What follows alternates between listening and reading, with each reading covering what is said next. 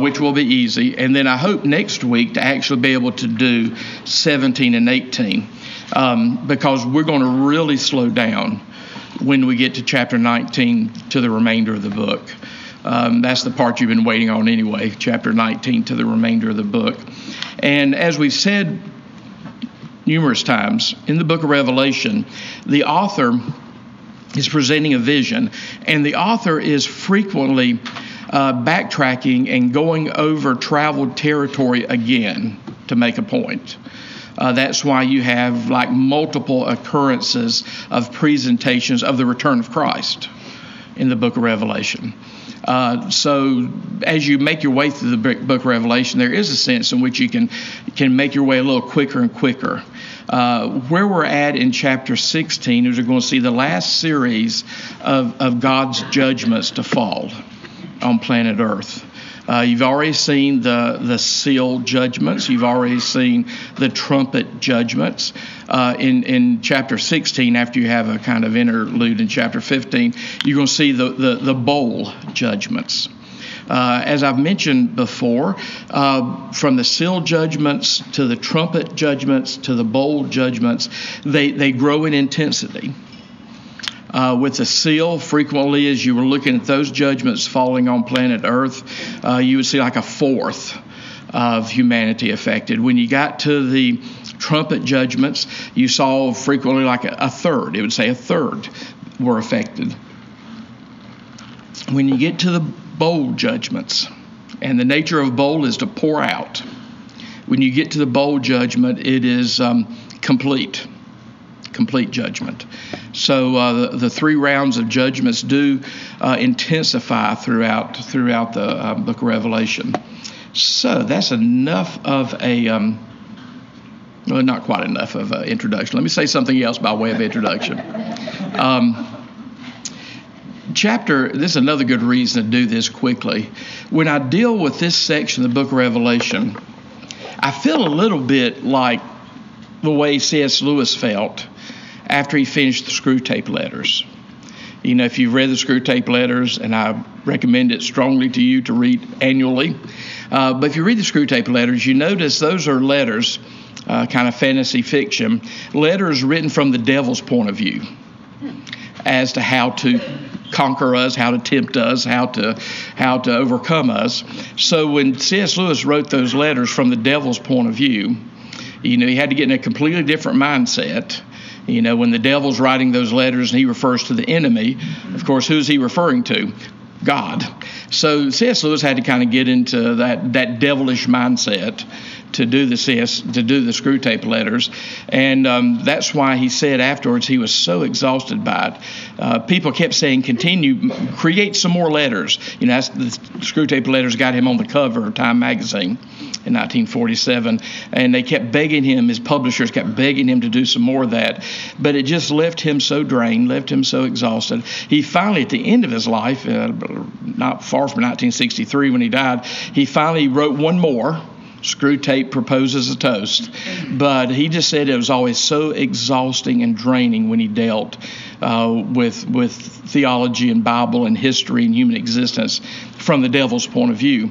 Well, these sections of the book of Revelation sort of do that to me. They're exhausting. This is the third round of judgment. So, I'm kind of glad that we can kind of just read it and let it sit there with us for a while.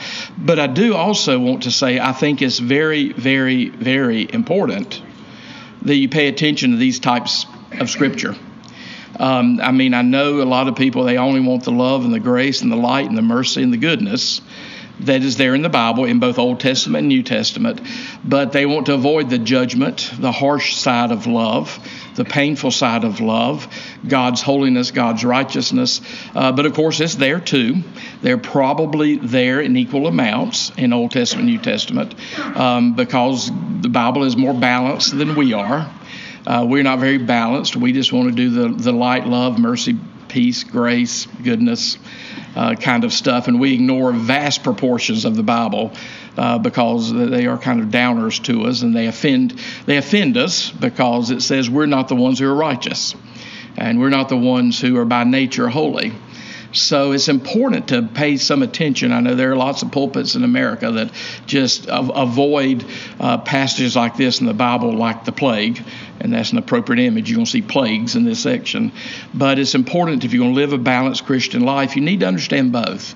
Remember, who is it in the Bible that teaches more about hell than anyone else?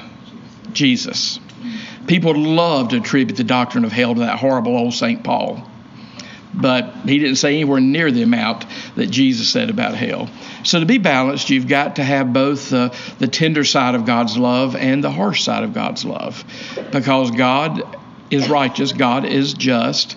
God can be long-suffering. God can give us millennia to repent and come to God. But at some point, justice demands that God does something to punish the Christ rejectors in the world. And that's what you see when you look at these kind of judgment passages. So before you get to chapter 16, now this is heavy-duty theology. Before you get to chapter 16, there's chapter 15.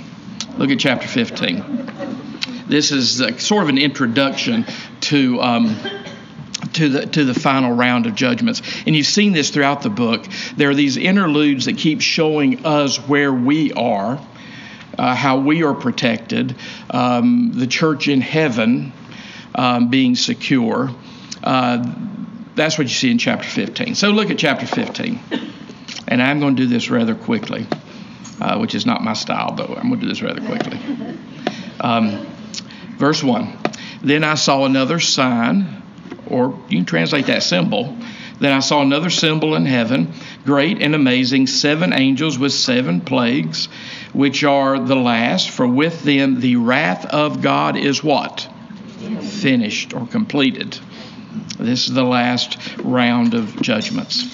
Verse 2, and I saw what appeared to be a sea of glass. So here we're in heaven. I saw what appeared to be a sea of glass mingled with fire, and also those who had conquered the beast and its image and the number of its name, standing beside the sea of glass with harps of God in their hands. We talked about the beast from the sea. We talked about the beast from the land. We talked about the false prophet. We did all that in chapter 13.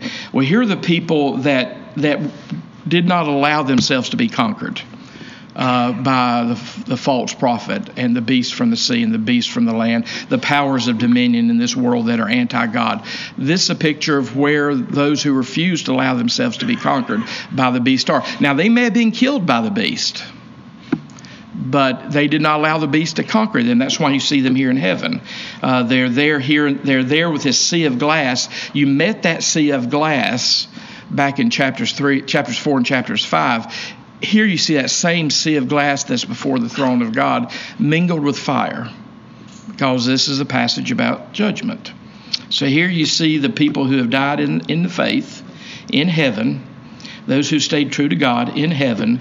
And verse 3, you see what they're doing, and they sing the song of Moses, the servant of God, and the song of the Lamb, saying, and we saw the song of the Lamb first in chapter 5. Here it is again. This is the song of redemption, the song of deliverance.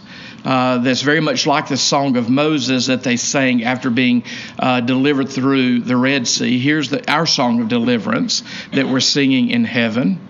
Again, the book of Revelation is very much a book about worship and what we'll be doing in heaven. We're going to be doing a lot of worship and singing in heaven. So that's why I keep encouraging you to, when you show up on Sunday mornings, that's your practice for heaven.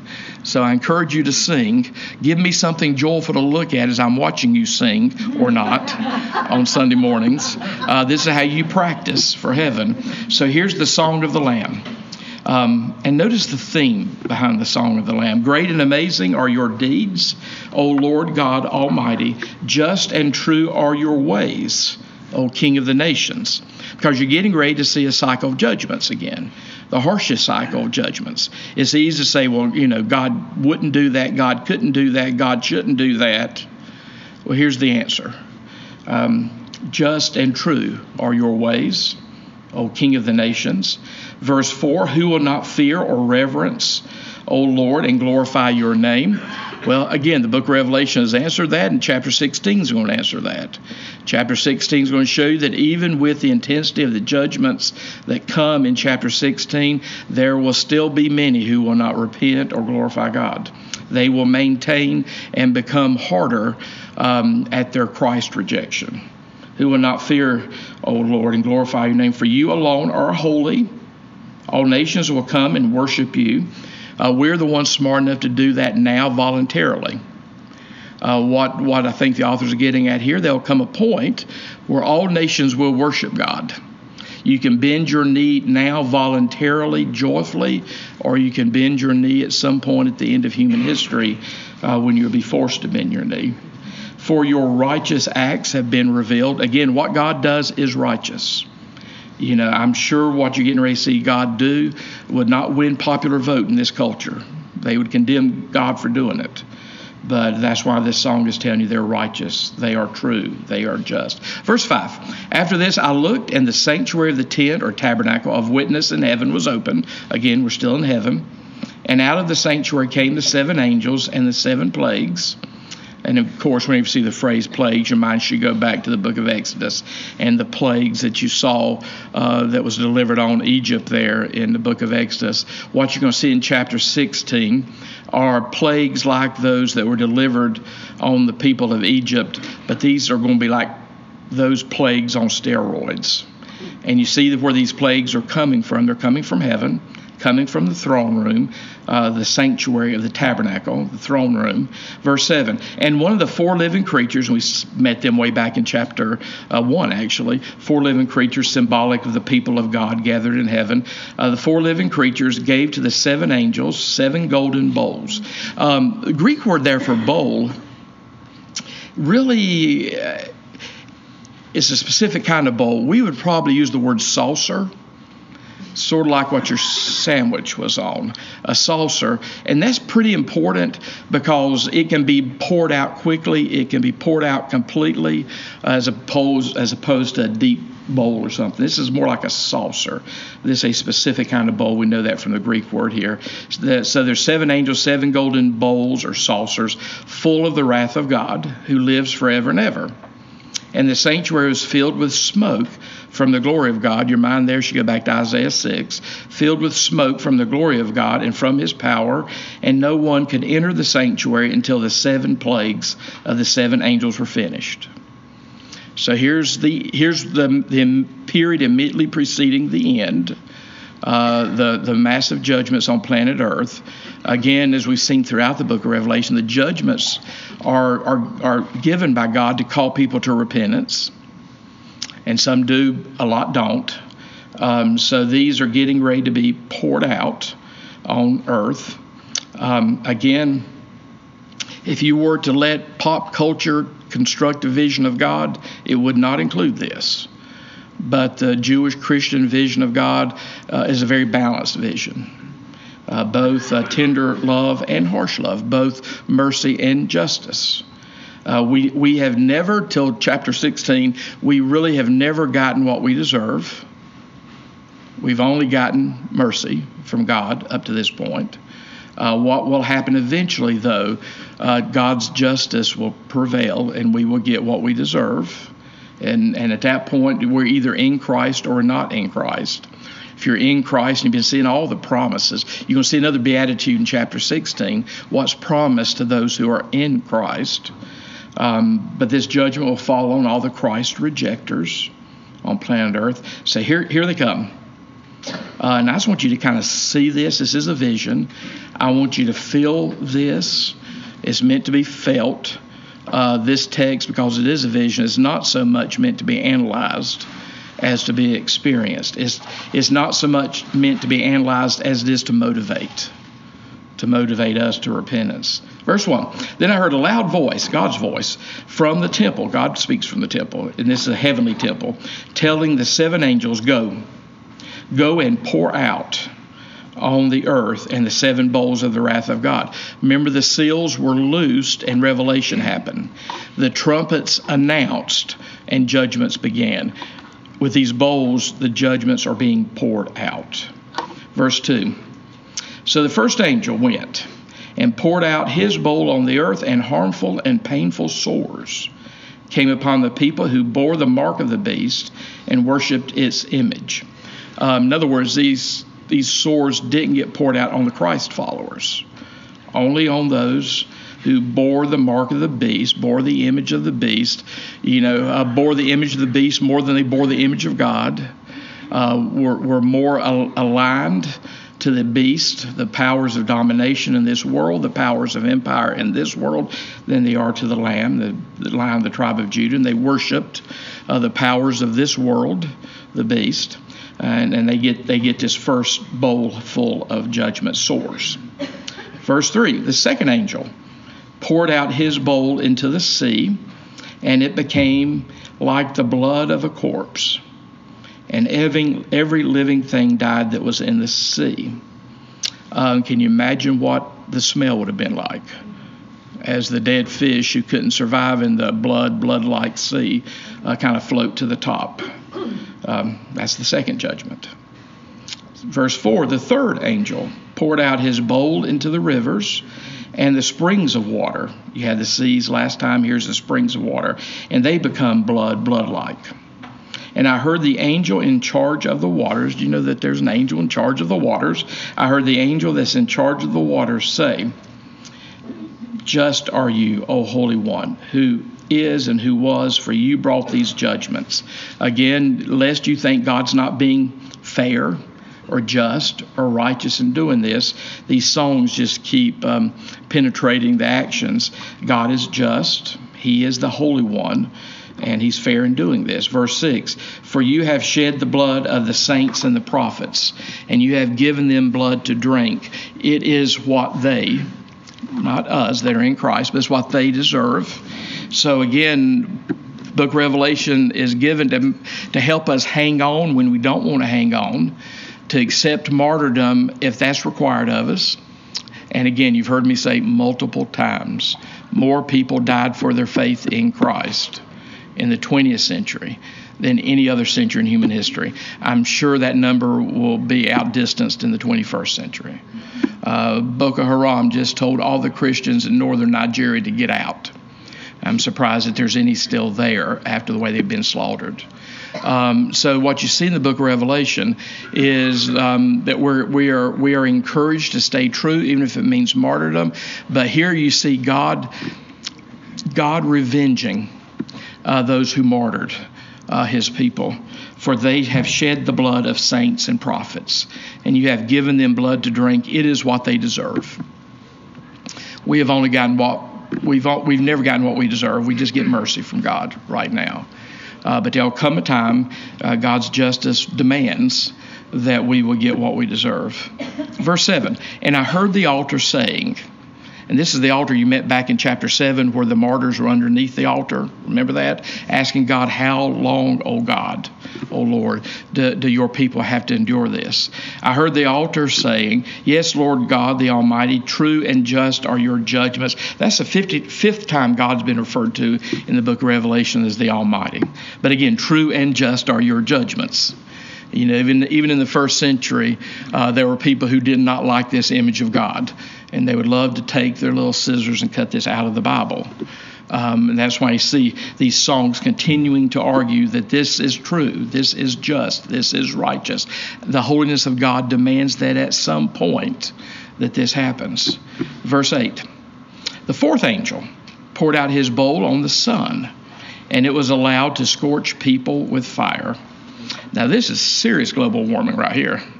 Verse 9, they were scorched by the fierce heat, and they cursed the name of God. Again, all of these judgments that we've seen thus far have been for the purpose of calling people to repentance. But, you know, the same sun that can melt ice cream can harden clay. It's kind of up to us whether we not let life harden our hearts or whether we let life soften our hearts. These people are choosing to continue to curse the name of God, and they acknowledge the name of God who had power over these plagues. They did not repent and give him glory. You've seen that throughout the book of Revelation. All of this is for the purpose of God's great, great love, God's mercy, calling people to himself, call them to repentance. And some people just refuse. Verse 10, the fifth angel poured out his bowl on the throne of the beast. Whatever you want to say is the center of beastly domination, the center of satanic power in the world. That probably changes from culture to culture, changes throughout history. The fifth angel poured out his bowl on the throne of the beast, and its kingdom was plunged into darkness.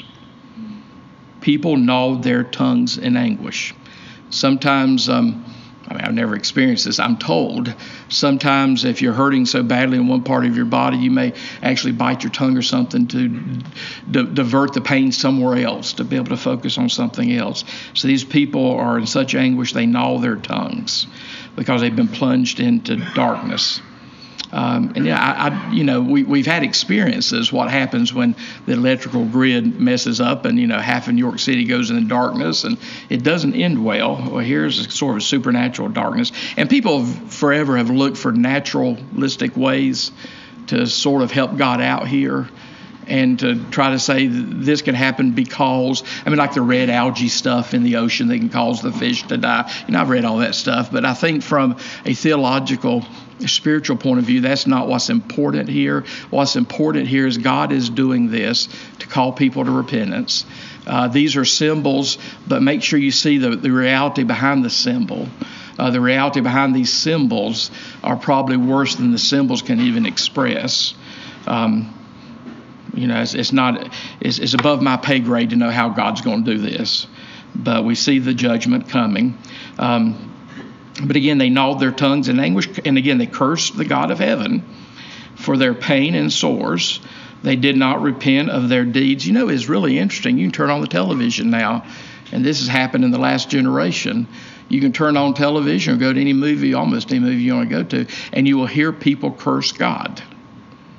That didn't happen 30 plus years ago. It's part of our culture now. So that's how some people respond when bad things happen. Verse 12, the sixth angel poured out his bowl on the great river Euphrates. So we're in the Iraq area at this point, the great river Euphrates, and its water was dried up to prepare the way for the kings from the east. So you're getting ready to see, just at the end of this section, the so-called Battle of Armageddon, but you see the preparation here. The kings from the east. Now, in the Roman era, they were greatly terrified by the Parthians. They thought that when their society was destroyed, the Parthians would come from the east to do it. Well, now we're not worrying about the Parthians. Western civilization has other people we worry about from the east now. But whatever these people may be, whoever they may be, they're indicative of the powers of this earth, the kingdoms of this world, anti-God, anti-Christ, anti the kingdom of God. So they're preparing to do battle, to prepare the way for the kings from the east. Verse 13, and I saw coming out of the mouth of the dragon, and the mouth of the beast, and the mouth of the false prophet. We saw those people in chapters 11, 12, 13. We were introduced to them. Spirits, unclean spirits like frogs. And in case you've forgotten what those are early in the book of Revelation, verse 14 tells you they're demonic spirits. These are demonic spirits that are let loose on the earth, performing signs. You've already been told multiple times the enemy can perform signs and wonders, and that can delude some people. Performing signs, who go abroad to the kings of the whole world to assemble them for battle on the great day of God the Almighty. I want you to notice something here. They're assembled for battle. Just assembled for battle. And that's, again, God the Almighty. Look at verse 15. Here's another one of those Beatitudes. And how many Beatitudes are there in the book of Revelation? This goes back to the first chapter. You may not remember. How many Beatitudes, blessings are there in the book of Revelation? 7. Yeah, that's always a good guess. 7. There's a perfect number of Beatitudes in the book of Revelation. Here's number 3, by the way. It's a parenthetical statement, verse 15. Behold, I am coming like a thief. Jesus actually said that. Blessed is the one who stays awake, keeping his garments on, that he may not go about naked and be seen and exposed. Blessed are those who are aware. Again, interpret this spiritually. Blessed are those who are aware and are clothed in Christ. I mean, when we theologically start talking about being clothed, we're not talking about, something comes out of New York City. When we talk about being clothed, we're talking about being clothed in Christ, clothed with the garments of Christ's righteousness, so that God can see Christ when God sees us.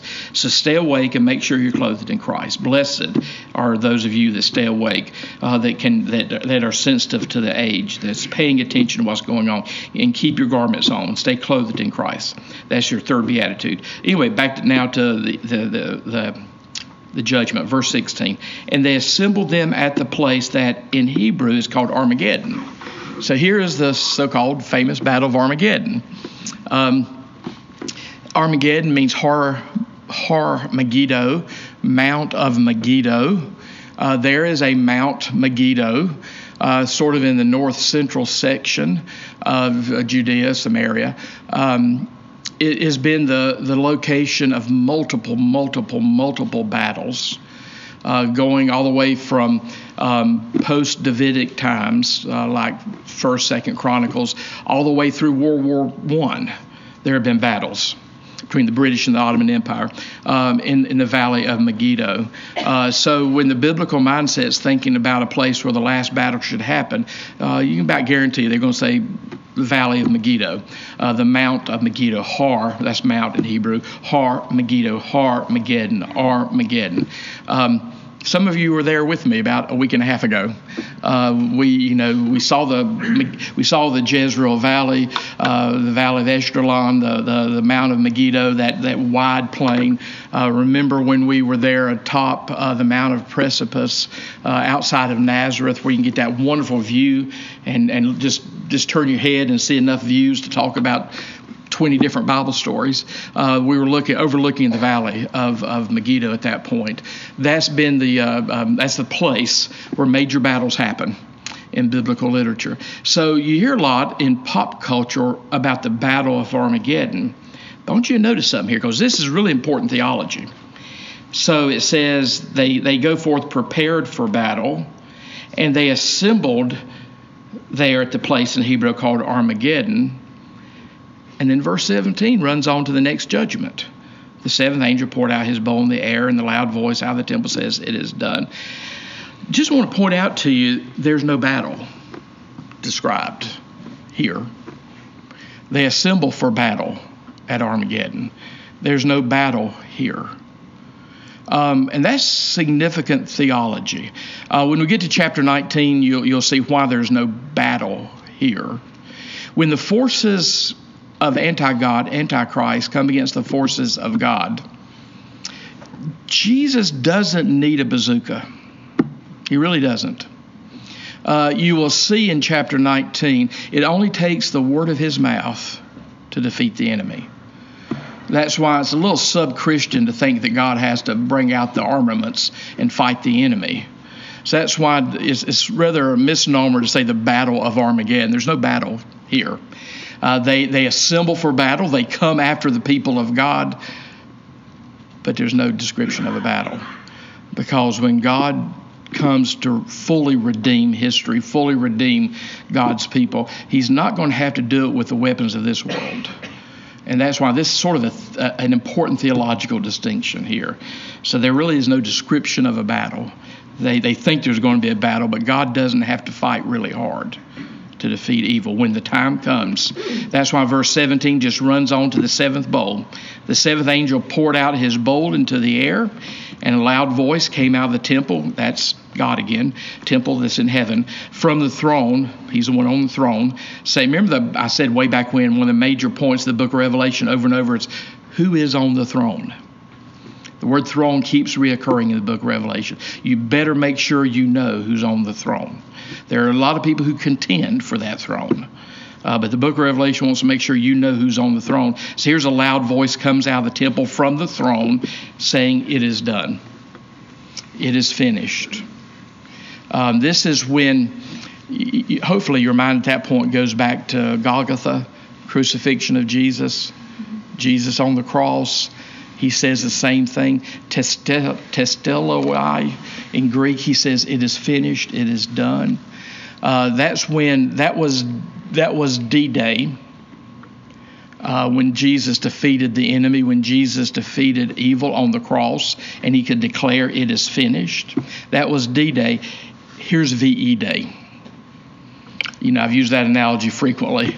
D-Day, everything was predetermined and preset. The victor was determined at Calvary. Jesus defeated all enemy. We became the Easter people. But what we've been in since Calvary is the mopping up exercise.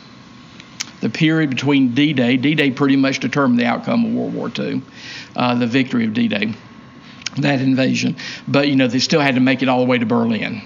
They had to make it to VE Day. What does VE Day stand for, by the way? I'm just amazed at how little American history some people know. What does VE Day stand for? Victor in Europe. Yeah, some of you lived through that. VJ Day is what? Victor in Japan. Yeah. So you have to go from D-Day to VE Day. And that's what you see here. Here's the same it is done, because this is the VE Day at this point. The work of Christ is being completed. All of creation is being redeemed. Verse 18, and there were flashes of lightning, rumblings, peals of thunder, and a great earthquake such as there had never been since man was on the earth. So great was the earthquake. You should think Mount Sinai at this point, all the stuff that happened when the law was given. Think about the great earthquake that Matthew tells you about at the crucifixion. This is the great act of God here. And then if you look at verse 19, the great city. Now, chapters 17, 18 are going to be the detail about the great city. The great city are the powers of this world, the powers and principalities of this world, the structures of this world, the empires of this world, the kingdoms of this world that are arrayed against God.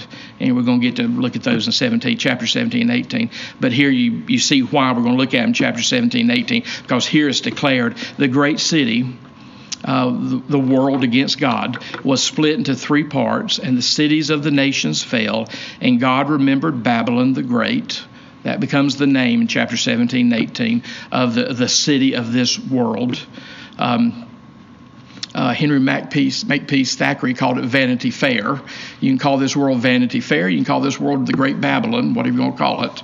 We've had a lot of images throughout Christian history as to how we describe, what metaphors we use for describing this world. Here in Revelation, it's going to become the great city, the cities of the nations. God remembered Babylon the Great to make her drain the cup of the wine of the fury of his wrath.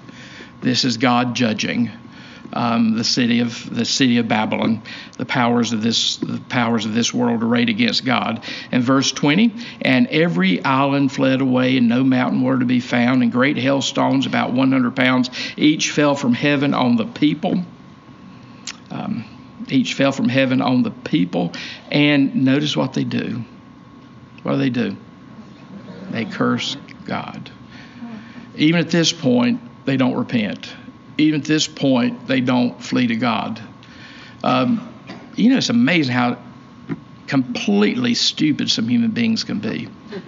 I'm always amazed, and I'm always grateful. I know people make fun of it. I'm grateful, when we've seen incidences in history, like all the people who came to church after 9/11, all the people who came to church during the Cuban Missile Crisis. That says some people have good sense. When the bad things start happening, you need to flee to God. But there's massive numbers of the human family that do not have that kind of good sense. They flee away from God, their hearts become hardened, and they curse God. Why does God allow this? God has been merciful whenever this is. Up to this point in human history, God will have been completely merciful up to this point. Up to this point, the human family never, ever received what it deserved. And then finally, when God gives the human family what the human family deserves, there will be people who will say, God's not fair. And he's been gracious and merciful for millennia at this point. And whenever we get what we deserve, there will be people who curse God and say God's not fair. And they curse God for the plague of the hail because the plague was so severe.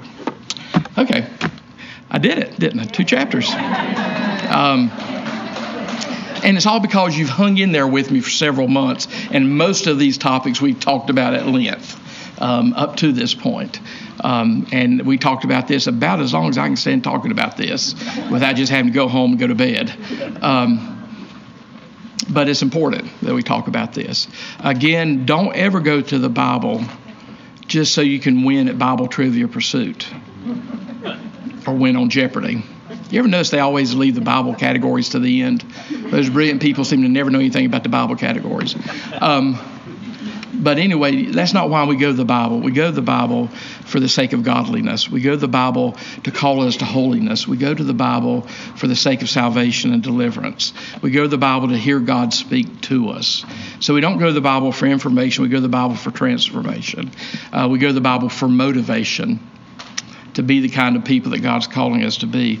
And even a text like this is rather motivating to me, because it reminds me just how merciful God's been to me. So, that's good.